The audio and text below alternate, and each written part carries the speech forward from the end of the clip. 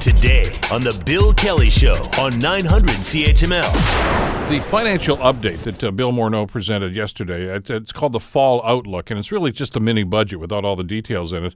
And lots going on there, lots of criticism for it. Some people actually giving it a very cautious thumbs up. But with the government unveiling its fiscal outlook, anybody that was planning on seeing a balanced budget, well, you're going to have to wait, and wait a long time probably. The plan this year includes a cautious approach focused on getting bigger bang for our bucks. Joining us to talk about it is Barry Kay, political science professor at Wilfrid Laurier University. Morning, Barry. How are you doing today? Hello, Bill.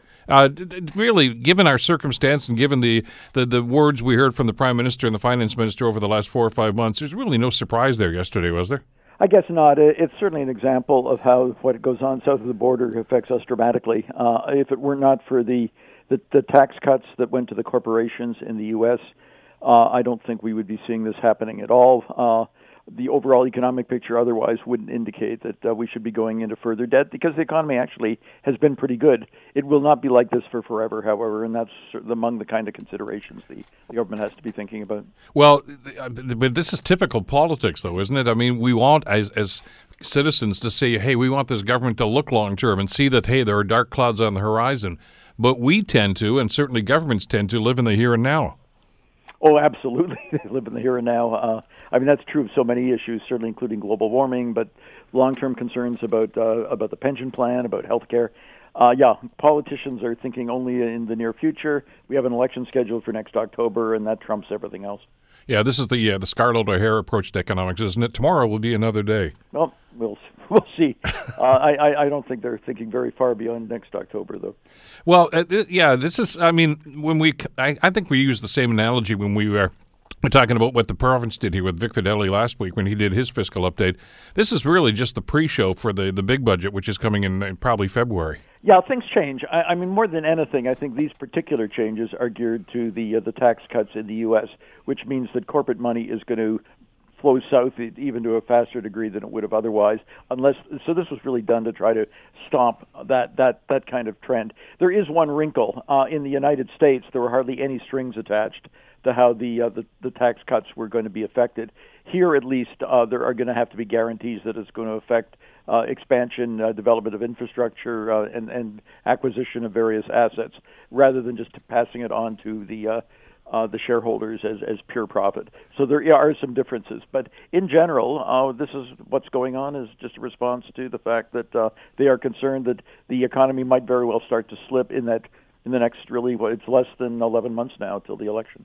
What about let's talk about what's going on south of the border. And you're absolutely right. I mean, Morneau has been getting a lot of pressure right now to match what Trump did with the tax cuts, the corporate tax cuts especially. And they didn't quite do that, but obviously, as you say, they offered some incentives for some of the money that they're getting. But the indications right now is that the U.S. economy is starting to slow down. So, I mean, there's an argument to be made, I think, at this point, Barry, that maybe even what Trump did, as much as business loved it at the time, it's not really doing a whole lot for the economy. Economies ebb and flow no matter what. Yeah, Andrew Coyne had something in today's National Post basically suggesting this is great if we never have another recession. But and look, we've had a fairly strong period. So, it's been almost a decade now since the last one. But one can't assume that this will go on forever. But look, with globalization, I think more and more our economic output or whatever it is dependent less on what our government does, more on international circumstances. For us, that particularly means the United States. And indeed, what they're hoping is just, without being able to really control the tiger that they might be on, they're just hoping that the good times will continue to roll without any degree of certainty that will occur. Again, they've got a relatively short window now between now and the next election. But even there, it's not absolutely certain that things will be as good, a year from now as they have seemed to be lately. That's the roll of the dice with just about every government, though, isn't it? That you want those economic good times to roll around just about the time that you're looking for re-election. Well, there's always uncertainty. I guess the degree to which we are influenced and really dependent upon the policy south of the border, if there's a changing trend, it's been in that direction. So, from a political standpoint, now the opposition parties, of course, are going to say this was a terrible document and it's awful, and they talk about deficits, et cetera, et cetera. But given the circumstance and given the track record over the last 12 or 13 years here in this country, are deficits rather just the new normal when it comes to budgets? Well, they're certainly the normal. That doesn't necessarily mean that they're good. And look, the government's going to be criticized from the left by the NDP, from the right by the Conservatives, with different concerns. The Conservatives will claim that in fact the debt is being run up at an irresponsible level. The NDP on the left will complain that in fact it's a sellout to big business. But the way the polls have looked of late, the NDP is certainly less of a threat to the Liberals than the Conservatives are, and quite frankly, the Conservatives at the moment don't seem to be that much of a threat either. But the NDP has really not taken off since Jagmeet Singh has been the leader. That may change in the months to come if he ever gets into the House of Commons and is able to sort of light a fire there. That's possible. At the moment, right now, I don't think the Liberals are too worried about the NDP. And even with regard to the Conservatives, although there is an appeal by more traditional thinkers that the NDP that the Conservatives might be a more appropriate alternative. At the moment, the Liberals still have a fairly healthy lead. It looks like at the moment, things can change. Perhaps the last time I was chatting about this, I would have said something similar, but at the moment it still looks like a Liberal majority. Yeah, we saw the Nanos poll that was released earlier this week and about a 10-point lead for the Liberals. But is Quebec going to be the battleground here? Because the story that I'm hearing is that NDP support in Quebec, which really peaked, I guess, with Jack Layton, is totally disintegrated right now. Those seats are up for grabs, and the Conservatives and Liberals are going to be fighting over that. Well, it will be a battleground. I don't think it'll be the battleground because, in fact, I think the Liberals are going to be much better positioned than any of the other parties. Absolutely, the NDP is shrinking dramatically in Quebec. The battleground, however, in terms of where the swing seats will be that will determine whether it really is a Liberal majority or not, those are probably going to be in Ontario, and those are going to be right within the range of your audience. It's going to be in the 905 where. Again, I'm not sure that the Conservatives are going to be positioned to win the most number of seats. But if there's to be a blockage to a Liberal majority, it's the seats in this particular area just outside Toronto, moving around the Niagara Peninsula toward Hamilton, that in fact the Conservatives are going to have to pick those seats up if they're going to be able to at least block a Liberal majority. So is that why Doug Ford is being the bulldog here against Justin Trudeau? Well, Doug Ford, I think that's just in his nature. I think he's very much taken on the aura of our neighbor to the south, president. I think he's into fighting. It's not. He's not actually. His neck's not on the line for another 3.5 years. But it's his style to be belligerent and, in fact, to go after the Liberals. And it's certainly in that was the area where the Conservatives did well. And quite frankly, that's usually. So it's not unique. Both federally and provincially, it's the 905 area.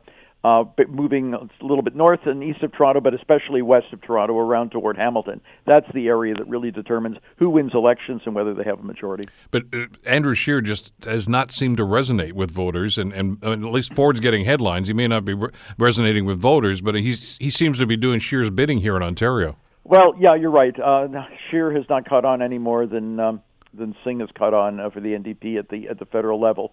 They may yet develop some themes. I still think that the Liberals are going to be more concerned about the Conservative Party as a potential threat, at least in most areas. There are certainly areas of the province, Hamilton being one of them, Windsor being another, where in fact the real fight is between the NDP and the Liberals.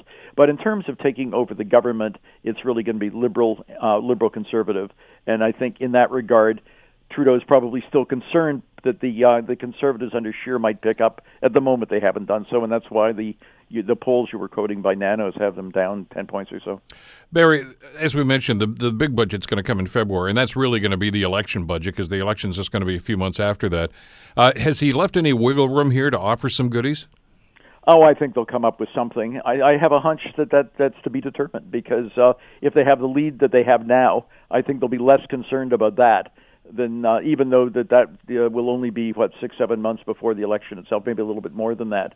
I think the writing of the budget come February or March depends upon what the Liberal standing is going to be. If in fact they slow down, if the Conservatives start to move back, I think you'll see much more government spending and much more goodies as you've described them.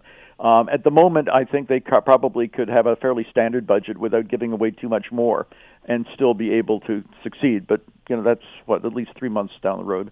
But the only times that we've seen the Conservatives come close in this polling in the last year or so since Scheer has taken over is usually when Trudeau's done a political faceplant, and it's more negative press against the Liberals than it is positive for the Conservatives. If he's in too much in the news, I think after that India trip, I'm not sure if that was such a big deal in itself, but in the short run, it had some negative publicity for the Liberals. At that point, I'm not sure they fell very far behind the Conservatives, but their lead shrunk to almost zero. But lately it's been good, and I think the budget, now again, the real budget's not for a few months still, but I think if there are changes in it, it'll be very much reflect the public opinion standing of the Liberals at that particular point. Right now, the Liberals have a fairly substantial lead. Right now, I don't think there are going to be too many giveaways. There may be a little bit, but not a whole lot. If they start to shrink between now and February, things will change. You mentioned about Jagmeet Singh, and of course he doesn't have a seat. He is running in a by-election. We just heard this morning that probably they're going to have that by-election early next year now, it looks like. But he seems to be trailing there. What happens to him as the leader of the NDP if he actually loses in that by-election? Well, look, Burnaby South isn't a safe seat. The NDP has held it more often than not, but really all three parties are in it. The irony is I think it's in the Conservatives' interest to have the NDP win it, because if anything that hurts Jagmeet Singh and the NDP helps the Liberals more than it helps the Conservatives. Your question, though, is what happens to the NDP if he loses? They're in deep doo-doo. They're in deep doo-doo anyway. And I'm not sure. We'll see. Again, it hasn't even been scheduled yet. But if that by-election is in the late winter or the early spring, I'm not sure that the NDP is going to be positioned. In theory, I guess Singh could resign and have some other interim leader replace him. But it's quite possible the NDP would go into that election with a wounded leader, and they would be in bad shape. And quite frankly, they're already in bad shape, so they'd be even in worse shape.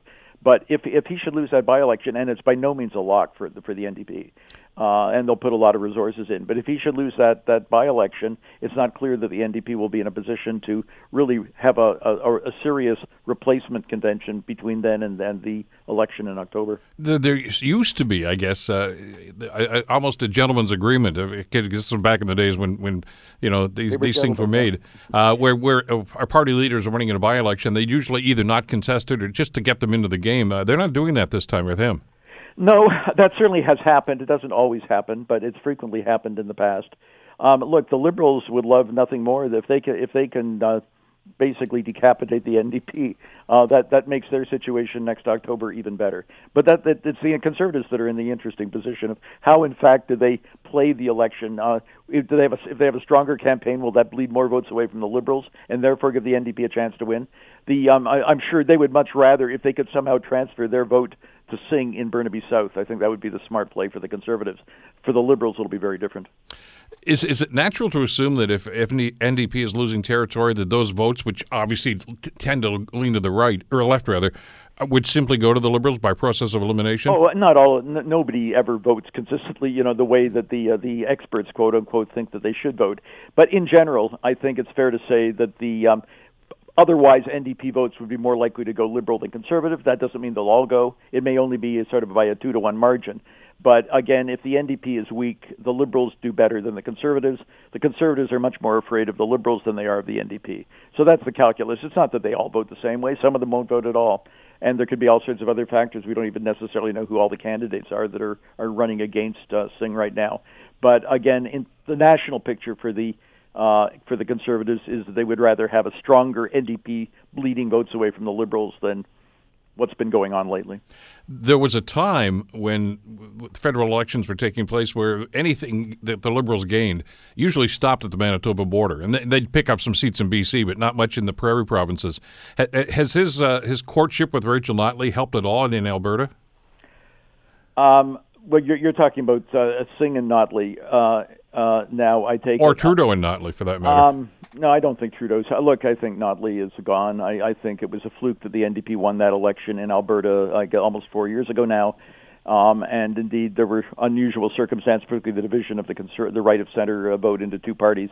I think Notley's gone, and yeah, I think that's part of the reason why, in fact, Singh has been much closer to the BC New Democrats than the Alberta New Democrats in the tension that they have between them. It's too bad for Trudeau because, in fact, Notley was an ally on the carbon issue, but the carbon issue is kind of blown up in his face anyway. He doesn't have very many provincial allies on that particular matter. Doesn't mean he has no cards to play, but he certainly Trudeau's the opposition, provincial opposition to Trudeau on the carbon question is significant, and Notley's absence will just make things worse.